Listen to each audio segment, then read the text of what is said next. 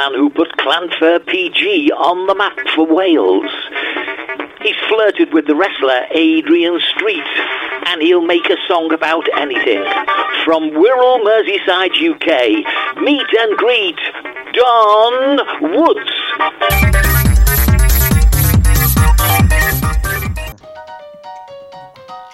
This podcast is brought to you via my favourite platform, Skype.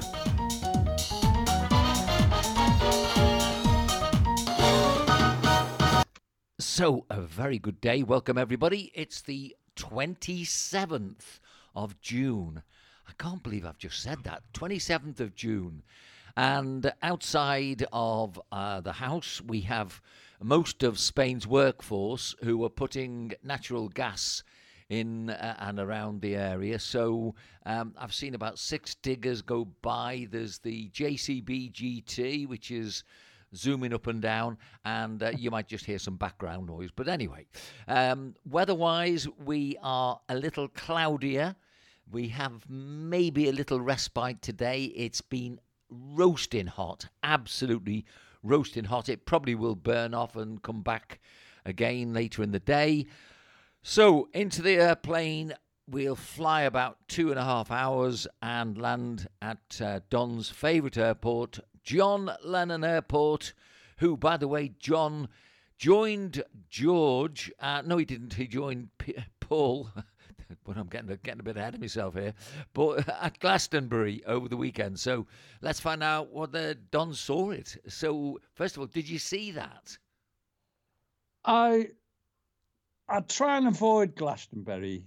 I know it's a great event and everyone has a great time, but it's not my sort of thing. But I watched Paul McCartney.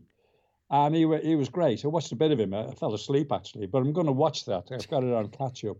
I fell asleep because he did something like one of his Beatles hits, and the whole crowd was singing. Then he did another one, all down to Jimmy's farm, down, and nobody knew it. And they're all sort of wondering what was happening. But apparently that's where Jimmy's farm or something is where it's at. Okay. Glastonbury, yeah, I believe. I don't know. I didn't see much of him.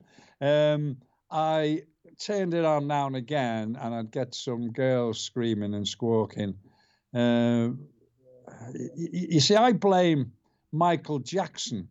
He started all this off. I'm looking at the man in the mirror. Looking at the man in the mirror. It sounds like he's having an orgasm. But, when I look at the man in the mirror, I'm not impressed at all. But, that's the thing. But last night, I switched it on the way to bed, and they had the Pet Shop Boys, who I think are great. Great, the Pet Shop Boys. Massive. I'm a big fan. I'm not a fan of people, as I said, but I like the Pet Shop Boys very much. All this stuff's good. So I thought, it's not too bad, this. But I've got to watch Paul McCartney because he stormed the place and did 2.5 hours. The fella's 80. That wants a bit of doing.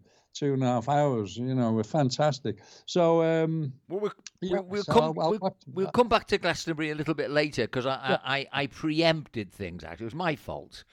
Again, your fault. I know. The thing is, it's like lots going on. As I say, I've got these gas men. Jumping Jack Flash and all the rest of them, they're all outside just making a row. So I'm distracted this morning. Anyway, okay. So, strikes. Yeah. We've just heard the barristers are going on strike. This is this morning's news. Because people are getting help. The poorer people are getting help. So the barristers aren't getting their fees. I mean, barristers, for goodness sake, it's got to be the easiest job in the world, a barrister, because you can't lose. If you lose the case, you still get paid. Anybody that, to me, it's just a joke. And the BBC Newswatch have received complaints about the biased news reporting from the BBC and the ITV. These train strikes. I mean, it's all, oh, it's terrible. The public, oh, they've got to do this. The public, oh, they've got to get to work. It's awful. You see, it's all one-sided. Let's know why they're going. Let's have a look at the salaries that the bosses are getting, because that's what it's about.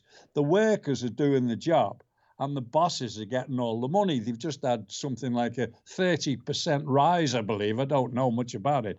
But you see, the BBC, it's all, oh, and they're down at the station. How are you handling this? Oh, well, and a lot of people are saying, well, if they're not getting paid, they're not getting paid. But the BBC are trying to make a big issue of it. And this was the complaint they had on Newswatch, because, it's news when it's depressing and people are suffering. But I had to laugh. Barristers going on strike, for goodness sake, it's just a joke. The whole thing's a joke. Well, I hadn't heard about the barristers going on strike. Yeah, this morning, it was on this morning. But I did know, of course, because I've been watching the news like you'd expect me to, and seeing these people who are all striking for about 7 or 8%, which of course is ridiculous at this particular point in time. But one or two of the people that are writing comments have said that these people, the train drivers in particular, are on about £70,000 a year, which is not bad money. I don't know about that. I think what's happened, why they're striking, I think there's been a lot of money come in, and most of it's gone to the bosses. I don't know about the train drivers. I don't know what hours. I don't know much about it. But you don't get that side of the story. We don't know how much is involved and how much the average guy's on, because they were saying the moaning they're on 40 grand a year or something, and a nurse is only on 30 grand a year. Who's more important? That's what they're saying, but we don't know. They don't clarify it. They're trying to make you think one way, which you don't see the other side of the story somehow. Well, you know my feelings. I think the whole thing's contrived. I certainly believe that if you've only going to give somebody 1% as a rise, then if you're going to give the bosses a massive rise, you're always going to build resentment. And I think if you're going to get 1% of your boss's salary and then compare that to 1% of the ordinary person's salary, then, there's already a differential. So to give the boss a massive amount is A, morally wrong, and B, economically wrong, because I think you just fuel this pyramid. It's just going to go up, and the top guys are always going to have more and more and more, and I think it's wrong. That's right. Well, they never ask I've always said this. When I worked in local government, what do you do? What do they do for the money? They're responsible for this and responsible, but what do they do? The workers do the work, basically, and they're on a third, or we were on a third of what the boss was on. And, but what does he do? If they tell you what they did, then you'd say, oh, well, I'll do this. The workers do it. It's like the railway, where they do the work, don't they? The bosses sit in the office and, oh, yes, we're all very important and all this. But it's pathetic. But you don't know, you see. That's the news. Just mention the strikes. The strikes are going and everyone's struggling. They can't get anywhere they want to go. But, well, why? Tell us why. Tell us why they're on strike, what the money's involved, why, they don't get that. It's just all this, and that was what they were complaining about on of course, the BBC come on, oh, well, we think we've got it right, as always, so that's all right then, but it is annoying, because it's all the time, you turn the television and it's all the time, it's negative news and people who are ill in hospital, which is terrible, but you don't want to watch that first thing in the morning. Give us the news, anyway. I think it's an onslaught to try and depress people. I always think when we go back to when, first of all, they had breakfast TV, I remember I resisted it for a short while, because basically I thought, well, there's enough news, and then we start with breakfast TV. And then, of course, it's gone to 24 hours news. And you see, it was always going to suffer with quality, wasn't it? Well, that's the trouble. There isn't enough news to fill the 24 hours. That's the trouble. And they're scraping for stuff. They're looking for stuff. They're sending reporters out, overseas. Sit at a desk and tell us the news like they used to. Or what I do, I look at the red button. I press the red button and it comes up at the side, and I read it. Takes me 5-10 minutes to read the news of here and all over the world. That's it, done. Yeah. Know what's going on. That's all I need. But you get all this stuff, and it's let's go over to here and over to there, and so and so, and I don't know. It's just because they've got to fill the time in, and as I say, they've just built this new £5 million studio, the BBC, to walk around. The newsreader's walking around. He walks about half a mile when he's doing the news. It's just stupid. And we're paying for it. That's what upsets me. It's coming out out of my license fee, which really upsets me, which I won't go into again because I keep saying it. But it does upset me. But by the time you've taken in the individual overpaid salaries, like Gary Lineker, for the quick example, take all those overpaid salaries, take all the people that are going out on location who don't need to be out on location, and you'll soon realise that the BBC is just being used as a tool to be manipulative, whichever way that particular news editor particularly wants to present the world. That's what they do. I mean, I remember you were talking about what does the boss do. When I worked at the college, and we used to have meetings. Okay, so obviously we'd all be getting our information together, and the principal used to just go to meetings. So he'd get in his nice big Volvo, and he'd go from our college, and he'd go up to Wadebridge, and he'd go down to the main college in, I mean, it was a nice sort of pleasant drive, looking at all the fields and all the nice things that Cornwall has to offer en route. The occasional traffic jam, get to a meeting, sit at one end of the table, have a nice lunch, and then go to the next meeting. I mean, that's what the life was. But I will say, in his sort of defence, that, one of my jobs was also to, when I became a manager, I had to go to meetings. And sometimes it isn't as pleasant as you think it is. But that's when you get a little bit more money than the other people. By all means, when you're like a junior manager, but when you get the top end, ridiculous money for just driving your car around. I think the countries run like that. If you think about it, what do? You go to Devon, you go to Oxford or Cambridge, and then you come out with top degree, go and sit doing something that you've never done before, as head of department, or, if you're going to be a minister or something in government, you get paid top whack for somebody who doesn't know much about what they're doing. The system's all wrong, isn't it? Well, it always has been, hasn't it? It always has been, really. I'm not bothered really about it. It's just that, I want to watch the news. I want to watch interesting news on the telly and stuff, and it isn't. It's all doom and gloom, and they look for the negative side of everything. It's rubbish. And I don't watch. I turn it on in the morning and go, oh, not again, and I turn it off. And ITV's gone. ITV's just lost it totally. It's. I don't even watch that now. They're all talking at the same time. Big long desk. There's three of them all talking at the same time, interviewing some bloke who's some MP is trying to say something. I just switch it off.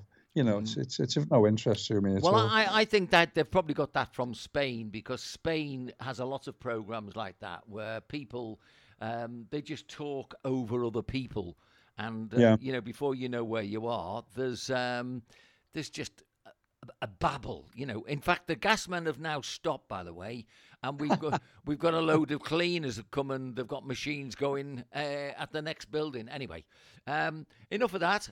If you're going to pee in the sea in Galicia, up in the northwest of Spain, it's going to cost you about €650. So interesting. That's what you were referring to, I think, wasn't it?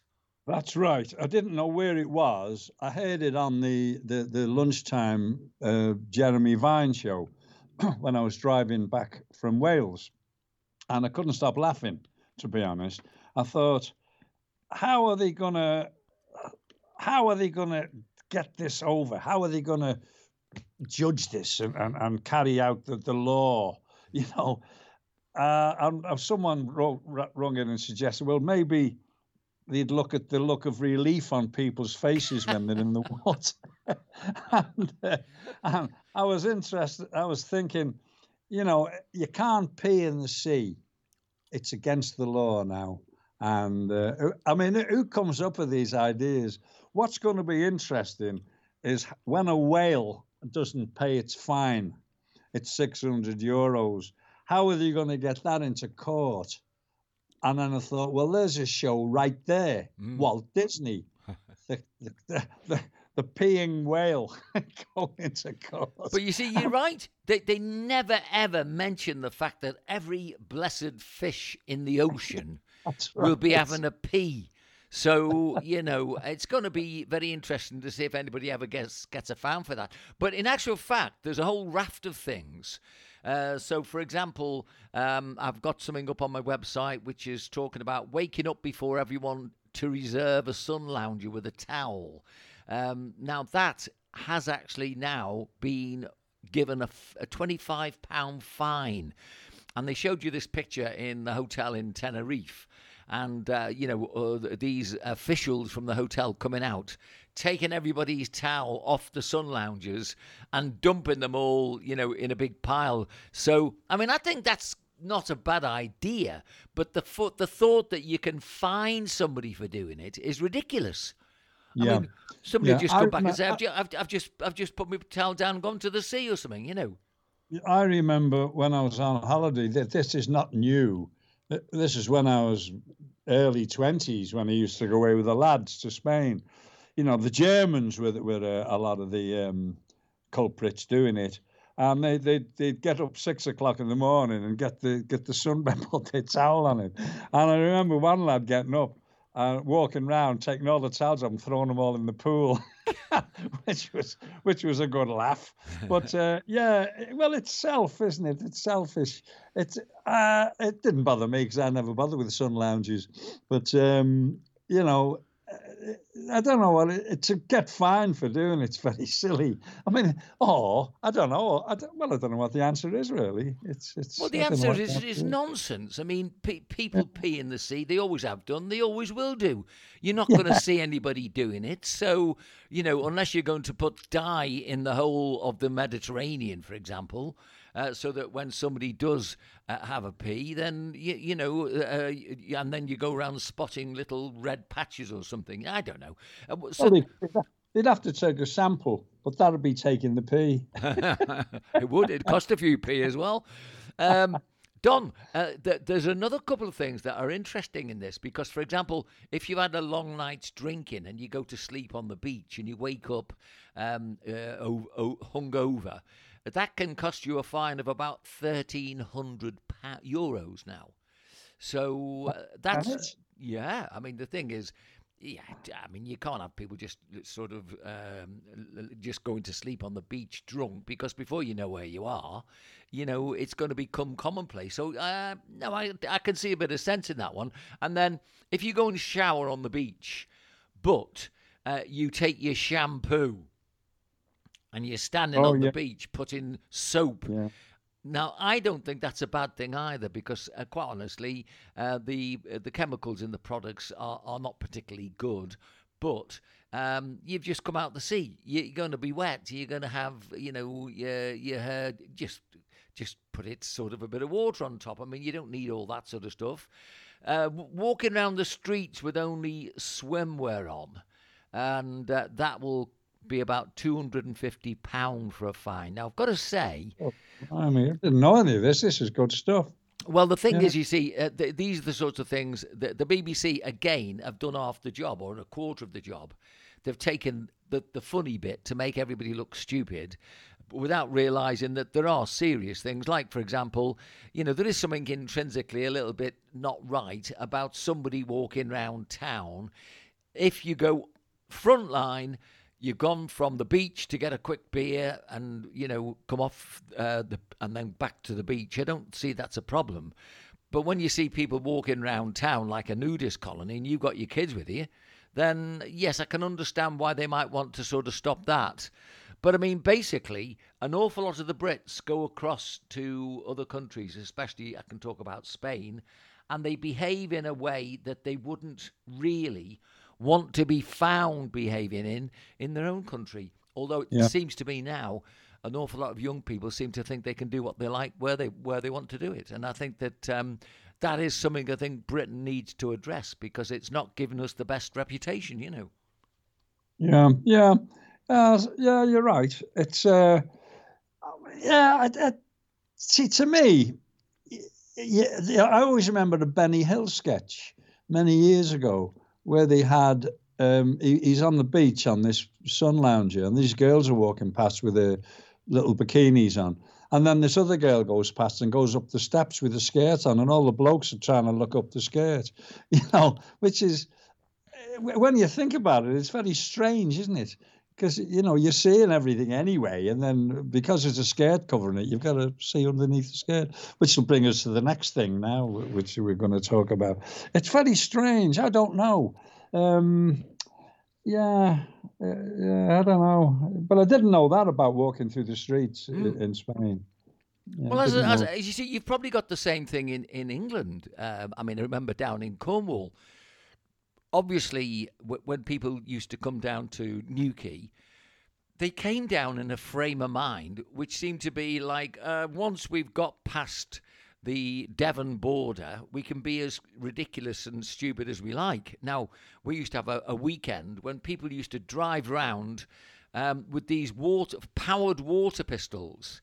I forget what the weekend was called, but, you'd be walking down the road. So, say, for example, you're going to a business meeting, and you've got a load of hippies in a car who basically aren't doing anything. So they're driving round and just soaking everybody who's walking around, just doing what you have to do on a normal everyday basis. It's not really very clever when you think about it. If you're out and you have to present yourself in your shop or your business or whatever, and you've got all these people firing water pistols at you, it's a little bit wearying after, the first time it's happened. And then, we did get an awful lot of people who they behave totally out of character when they come on holiday. So living in tourist towns, you get used to it, but it doesn't mean to say it becomes acceptable, and I think that is something that, I can understand aspects of it. Say no more, eh? Yeah. It's interesting. Actually, I didn't realize. I haven't been to Spain, you see, for years and years. But so I don't know. When I was there, it was all topless and God knows what else. Which you just got used to it. In the end. Well, I was given one of my English classes up in Llanuthia, which is the town I used to live in, and I was asked by one of these students, why are the English people always so drunk and out of control? And I said, well, this is not really representative of all English people. No, it isn't. Sadly, it's a number of people who seem to come across to Benidorm in particular and act in a certain way, and they become totally and utterly, they are out of control. And, it's not just the English. I mean, I've seen the Belgian do it, I've seen the Germans do it, and the Dutch do it. But you don't find it as much with the French and the Spanish themselves, you see. So it was...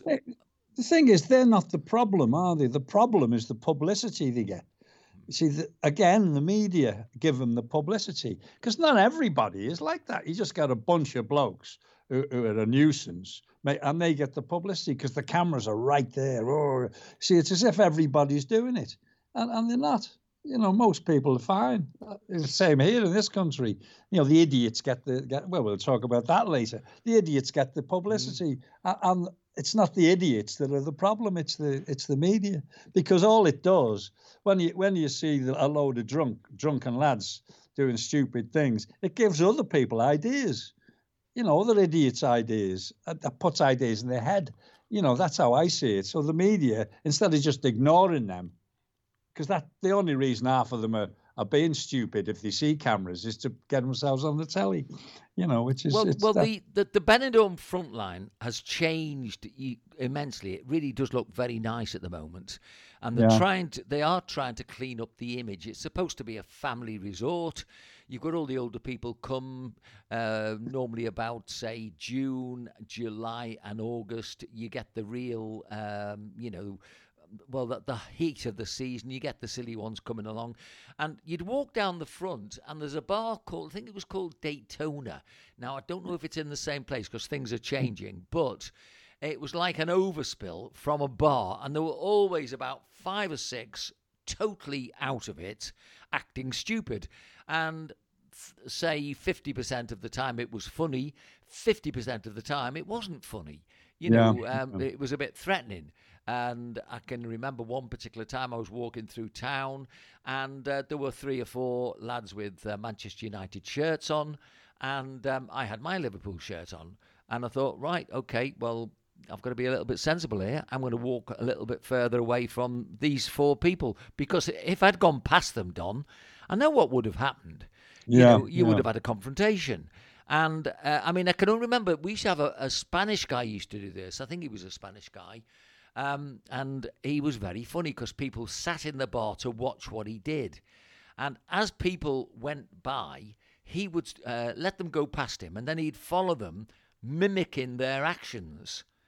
So again, you see, lots of people thought it was really funny, and the odd one would turn round and give him a right earful, or practically threatening abuse or physical violence at him. But in fact, it was actually a very funny thing to sit and watch, because he said nothing. All he did was he copied exactly the way somebody was walking. It was really, really quite funny, that one. Anyway, so you're not going to come and have a pee in the sea in Spain? No, it's too cold anyway, the water. I'm not into sort of sea swimming unless I've got my wetsuit on. I watched a guy last night. I live now about half a mile from the sea, so I can walk down to the Mediterranean, and I watched this guy, and probably, if you're like me, you will swim parallel to the shore. This guy goes horizontal. He goes straight out to sea. Must have swum out at least half a mile and then come back in.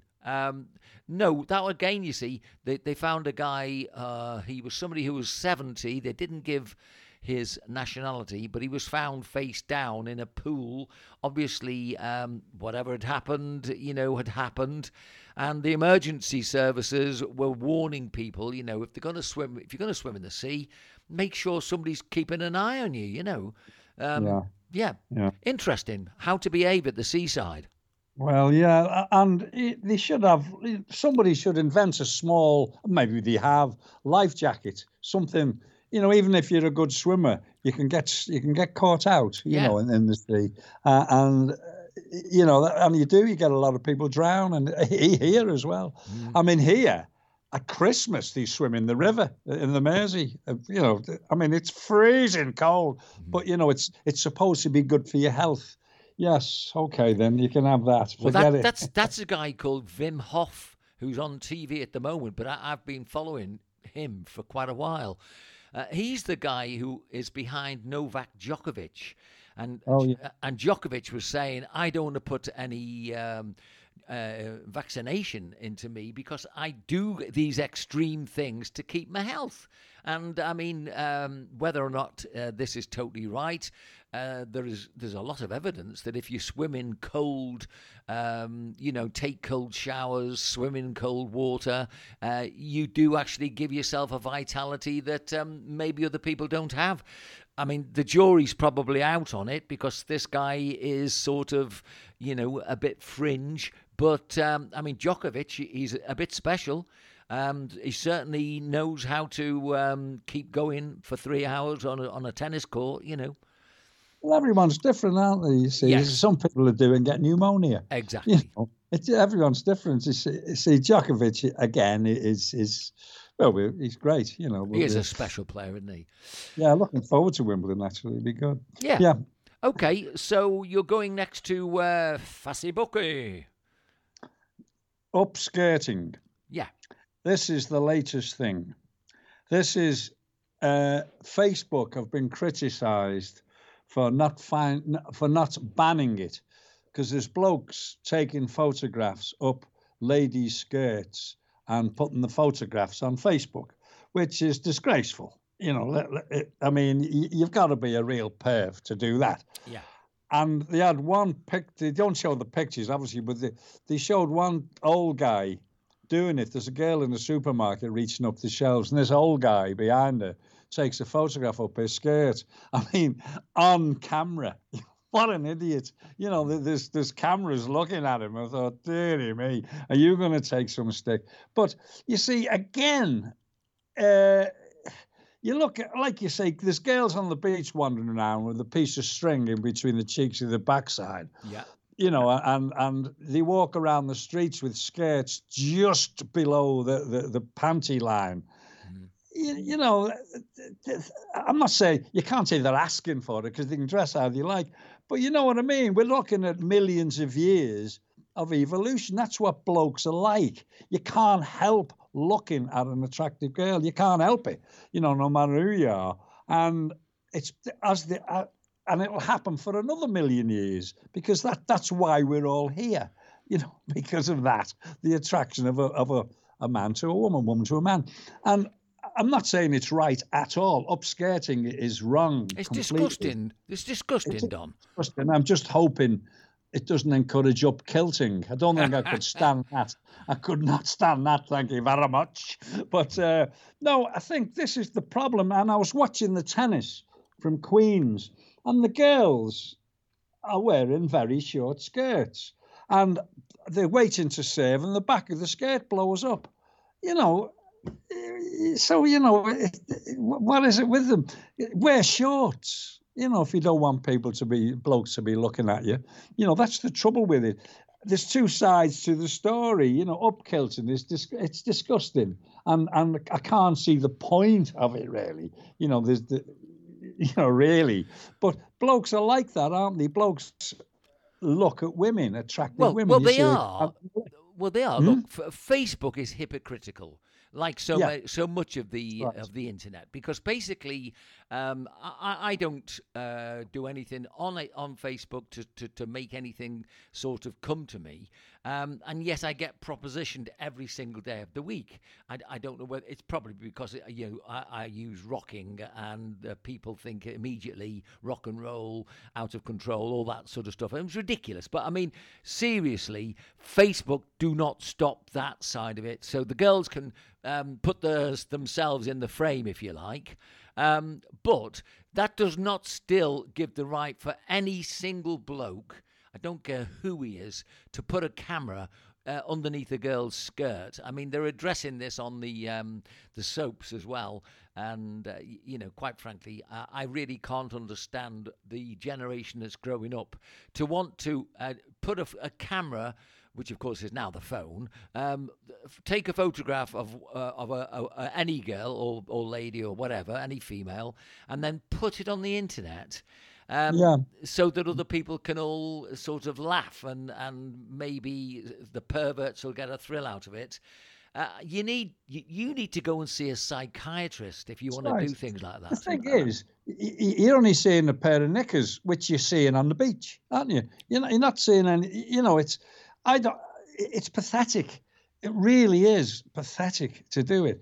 And the Facebook have decided, oh yes, they're deciding now to ban it, but it's wrong. You know, in fact, they should show the blokes doing it.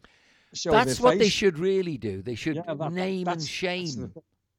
But again, you see, I mean, the world is inverted as well as being perverted. It's inverted now, so that people who basically should know better seem to be doing exactly the opposite of something that in the past would have been jumped upon and prohibited. These days, I mean, for example, there's we mentioned the beach a bit earlier. There's I think it was 60,000 bursary has just been given to a student to study the pantomime, not the pantomime, I beg your pardon, the Punch and Judy, to see whether it's racist. I mean, I mean, the thing is, where's it going to end? Seriously, it's gone so stupid. There are things that in the past, like, I mean, we're talking about this upskirting. You see, you shouldn't even need to discuss it. It is not right. It is not a healthy, and to be honest with you, any bloke who's doing that, you need to go and see a psychiatrist very, very quickly. Get out of my company. I don't want to know anybody like that. That's how I feel about people like that. They're just they're weird and wicked. But as I've said, though, they're not the problem. The problem is the publicity they get.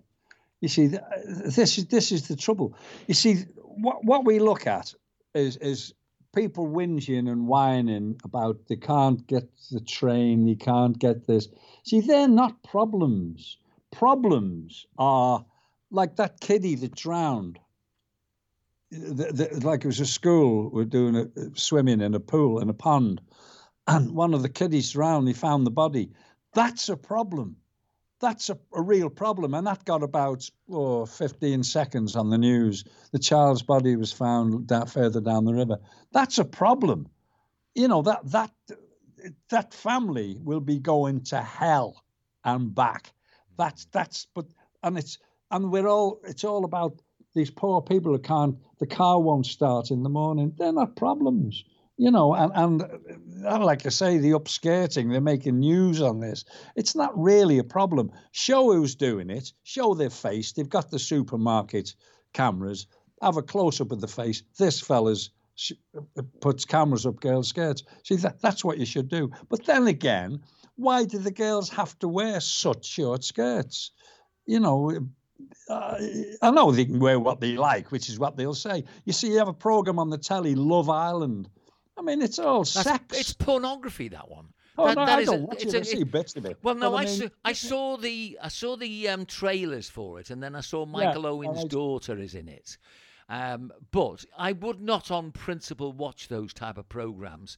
I didn't when I was younger because basically, you know, I have a healthy life and I think I have a healthy attitude to most things. And if you want to sort of watch perverted people doing perverted things, you know, the TV is now one way you can do it, just on ordinary programming. There used to be people like Mary Whitehouse, which people used to scoff at and ridicule. And she was right, because the trouble is, you see, you draw a line. It's like a teacher. Whenever I was in the school, if you don't tell the kids that line is where we disagree. I am a teacher, you are a student, but they don't do that anymore. They want to be friends with the students. They want to all be pally-pally. And you've got so many instances every single day of the week that you pick up a newspaper of a teacher having sex with one of the students. What's that all about? You know, it means that the teacher, to me, the teacher has probably gone straight from school to college, hasn't understood anything really about life, and now wants the cake and they want to eat it. So sorry, you know, I think that the whole thing is totally and utterly, it's about the same level for me as watching Boris Johnson on the TV. We used to have statesmen. We used to have people that would represent our countries. They'd go to all these big meetings and you'd think, gosh, you know, he's at least, he's representing our country. Boris lies, cheats. I don't like Keir Starmer either, by the way. So I'm not against any particular aspect of anything other than what I'm saying. When you go to see your Prime Minister, you want to see somebody who you would never, ever find out who's been stealing or doing the things that all these people seem to get involved with. And we've got Prince Charles picking up suitcases full of money from the Qatari guy. And it just so happens that they've won the rights to the World Cup when everybody knows damn well if somebody doesn't die from the heat playing football in that country, I'll be very, very surprised. It's all, the world's gone stupid. Well, he has donated the £1 million to charity, and I'll give him that. Well, you could say that. You see, the thing is, we don't know, do we? It's cash, isn't it? It's cash. Of course. And cash tends to wander around in different directions, which we all know. I know, but you see, the thing is with it, reporting on stuff, what they should report, like the kid that drowned, that should have been heavily reported to prevent it happening again. They don't seem to do that. Why did the kid drown? Who's responsible? Let's sort that problem out. But they're sorting out the problem with railway people who can't get the train. That's not a problem. If you can't get the train, bloody well walk. But it's you see, that's the trouble with the news. And I thought of this poor family. It was only about 10, the kid. He drowned in this river. And they found the body a mile further down the river. He got washed away. That shouldn't happen. And that should be reported and strongly to prevent it happening again. This is how I see it all. But they don't do that. It's, then it's the next bit of news. And the news is awful. It's just rubbish. Well, I don't know who's in charge. When we used to watch the news, it used to be read to us by people who we really we would probably say we respected. Yeah, that's right. When you look at those really, really top class broadcasters, they spoke well, they read the news, and they really kept their opinions very, very hidden. They gave us the news. These days, it's almost as if, they can't give you the news without expressing an opinion. So therefore, if that's the case, right, the bosses are going to look for people who give the opinions that they want to give. That's what they do. That's right, yeah. That's a good point. Good point, mate. Thank you. I feel better about that. Actually, we could really go on about Glastonbury again, because I'm just looking at something which has come up on today's news, which, again, I feel a little bit offended by this, because you've got this thing about, the abortion rights and everything, which is a very difficult, very, very difficult topic. I mean, look, if my mum and your mum had both decided to go ahead with abortion, we wouldn't be talking today. I'm indebted to my mother. I don't care how many things she might have done wrong in her life. Probably very little, knowing my mum. My wife, the same. My sister's the same. I think women are really forgotten for what they do, for the way they do things and the way they have done things in the past. By all means, they should never have been unequal, but you can become too equal in one respect, which is basically if you overdo the equality bit and then you become a superior. And then if you become superior, then you stand up to be shot down again. And I think, for example, in sport, with the transgender thing that's happening, you've now got too many people who seem to be trying to put transgender in the way of women's rights. For example, if you've got the football and you've got, a big hairy person comes in and wants to play for the ladies team, and in the swimming and in the cycling the same, it means that the ladies are now, they're under pressure again from a different angle. But looking at this, a rapper on TV wearing a crown of thorns with false blood trickling down. I saw that this morning. I have to say, you see, that offends me as a Christian, because what I believe in, whether or not people want to believe the same thing as me, if what we believe in is correct, if any one man did what he did for us to have a future, then if they did that to Muhammad, they'd have all the Muslims around the world would be kicking off. But the Christians take it time and time again, and these idiots who, I mean, they're supposed to be pop stars, but they've gone further now. They're political activists, and by all means, say things away from Glastonbury, but for goodness sake, you're now making Glastonbury another political stage. That's the problem. That's right, yeah. As I say, I don't like big concerts. I've seen the Eagles, and quite frankly, I'd rather have watched them on the telly, on a DVD. You know, you go to a great big. They're miles away when you go to these massive stadiums, and there's people getting up in front of you and going to get a drink or going to the toilet. You know, you better watch it, and you get all the decent angles on the telly. You know, when you watch it properly. And I've seen a few big concerts. They don't interest me at all. And Glastonbury, they have a great time. I'm sure they do, but it would not suit me at all, I'm afraid. You know, Well, I think the trouble is, I think I've done concerts. I'd rather be there. You know, I'd rather be taking part in it than watching. You know, I'm not a watcher of bands. I find it boring. You Well, know? I think you're the same as me. I mean, I'd much rather go to. I'd rather go and see a couple of bands gigging, just normal, doing the gig, looking to see how they work and listening to the banter and the quality of the songs and all that sort of thing. That's what really would appeal to me. I have seen some big gigs. The very first one I think that I really saw and really liked was James Brown when I went to Geneva to see that. Yeah. And then I saw him again just before he died when he was in Benidorm. Actually, it was at the football club there, and great. I mean, we saw the Rolling Stones; they did a good concert. Tom Jones was excellent. Seen numbers of really top class artists, but you are definitely right when you say it's better watching it on TV. That's right. Yeah, that's right. You see, I'm a participant. I'm not really an audience guy. It's like sport. I'd rather be playing the sport than watching it. You know, I watch the tennis because it's exceptional, and the golf perhaps. But I'd rather take part. And same with the band. I'd rather be up there playing than watching. It doesn't watching other bands doesn't interest me really. Well, I must admit, I don't mind going to see other people playing if there's a particular skill that I particularly like to watch. I mean, I went to see there was a duo the other day, and very nice. One guy singing in Spanish. He was obviously not a Spanish guy, which I was very impressed by. And the lady was a flautist, and thought she played it very nicely. Played some unusual songs because of the combination of what they were doing. So yeah, it was nice.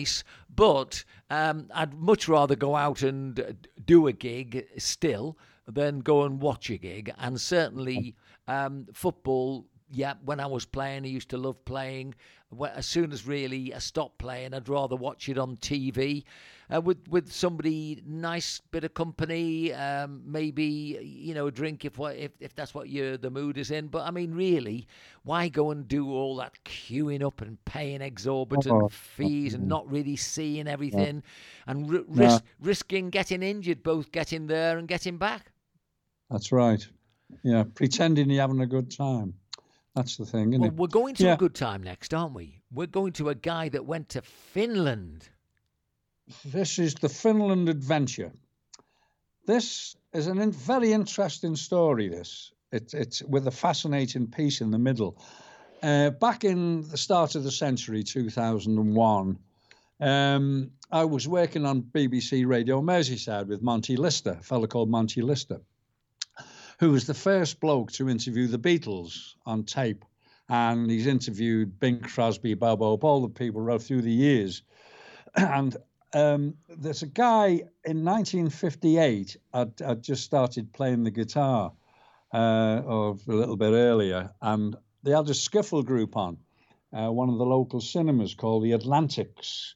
And it was the first time I heard an electric guitar played on stage. Of course, I was blown away. I thought, oh, this is great, And years later, the guy who was in the Atlantics, a fellow called John Lomax, no relation to Jackie Lomax, the Undertaker fella, John Lomax, he became a cinematographer, and he won awards for his cinematography. I kept following his story because he was an influence on me in the very early days. I didn't get to know him till later on.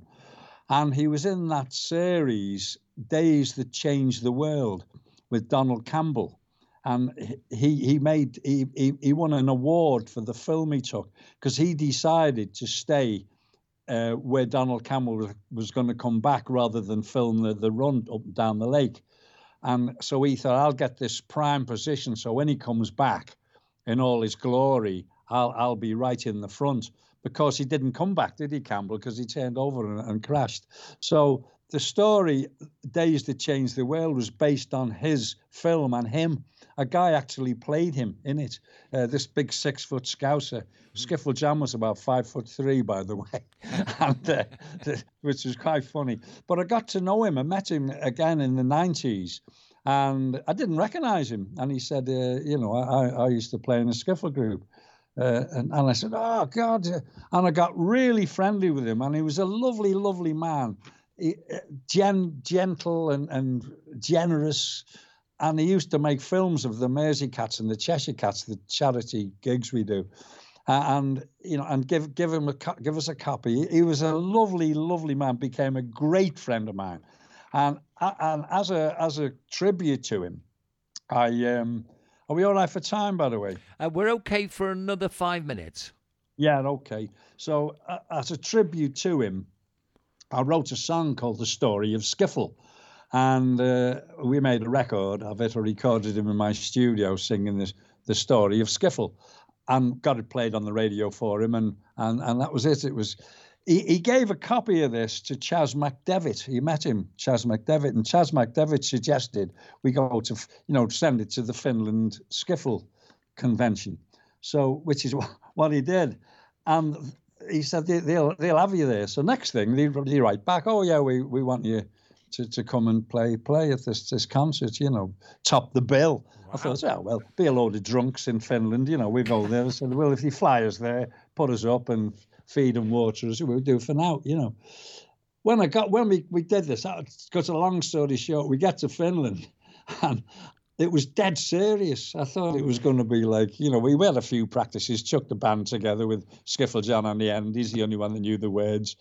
And we ended up, it was like this great big marquee with 1,000 people in, all dead serious. They wanted Skiffle. I was thinking, this is it. We've had it. We're not going to get out of this in one piece. And Skiffle Jan kept saying, we're going to blow them away. I said, I don't think we are. I think we're going to be very lucky to get out of it. Anyway, we eventually go on stage. 11 o'clock at night we went on.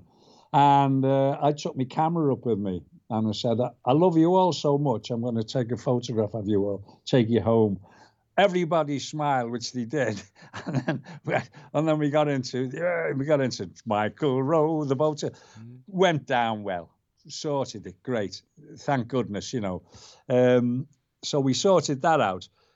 Next day, we got up. This was fantastic. Next day, we got up on the Sunday. It was on the Sunday.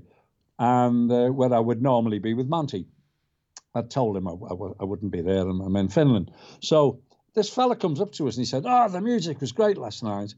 He said, jump in my car and we'll go to my restaurant. He said, and I'll feed you and entertain you for the day. This is around about lunchtime. I'd had a few by then, needless to say. Anyway, we get in his car and he said, it was like, we like rock and roll here. And I said, well, that's what it was last night, but we called it Skiffle because there were Skiffle songs, so we're not really a Skiffle group as such. He said, this is the sort of music we like. Puts this CD on, and it's Monty Lister interviewing Bill Haley. What's the chances of that? We're in the middle of the Arctic Circle or whatever we are, up in the north of Finland. And I thought the bass player, Mike, my bass player, I said, are you winding me up? He said, no, it's his CD. He said, you know this man?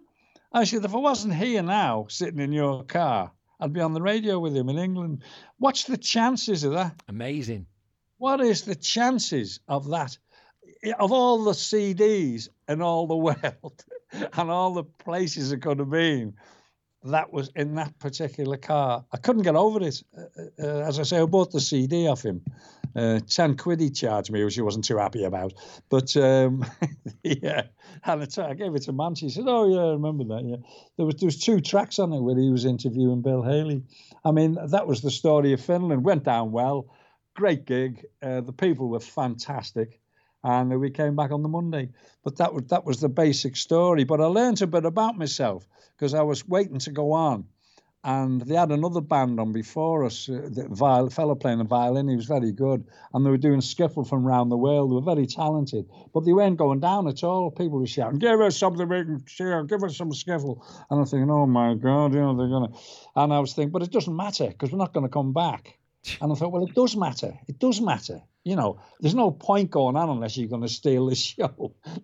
And I learned about myself. We went on and we did great. Went down to Stone. An hour and a half we did. Skiffle John looked like he come out the car wash when we came off. He was soaked to the skin, but he was great. But and he died sadly a while ago. But I'm always grateful to have done that for him because he was a great friend. Well. Finland, of course, have got concerns about the fact that Russia has got all this involvement with Ukraine. So I was looking really at some of the facts about Finland, and apparently they've got a really, really sharp, smart air force. Mightn't be the biggest in the world, but it's certainly a very good air force. And the other thought that crossed my mind is, you're following a very, very old show business tradition, which is basically, if you're going to do anything, you've got to have a big finish, haven't you? You've got to have a strong finish. Yeah. So our strong finish today will be you introducing this song. So tell us, what is the song, and obviously your thoughts about making it? The song is the song I wrote for Skiffle John as an appreciation of him, because he did inspire me. So I wrote this song called "The Story of Skiffle" and recorded him singing it in my studio. And this is the song, this is the record that got us the gig in Finland when he sent it there. So that was it, really, basically it. And so the song this week, I'd like to put it on, let people hear "The Story of Skiffle."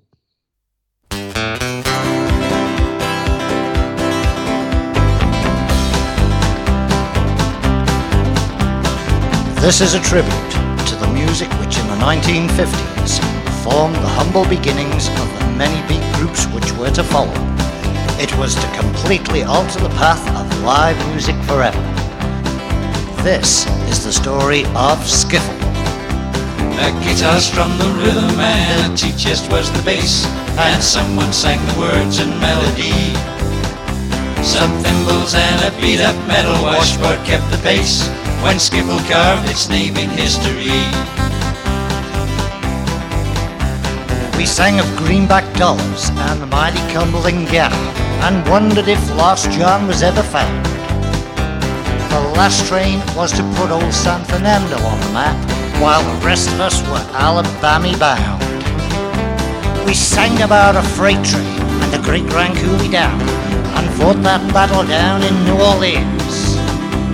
We sang about a dustman and about a gambling man, and ate our ham and eggs and pork and beans.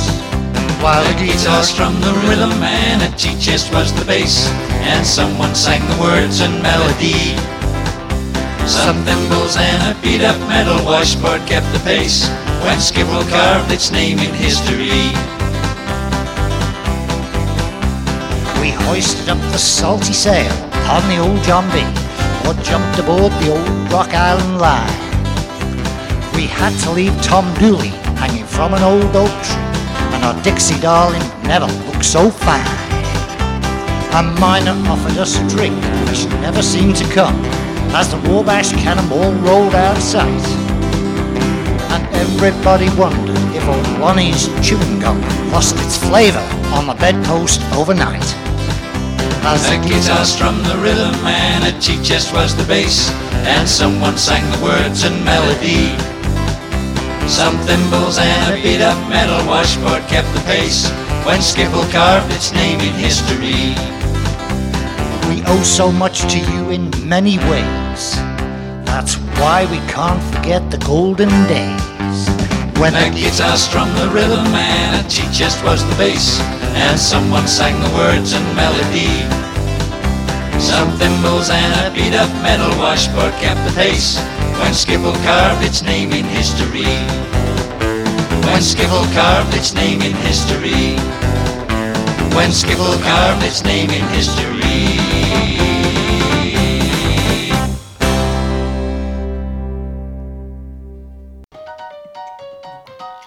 This podcast is brought to you via my favourite platform, Skype.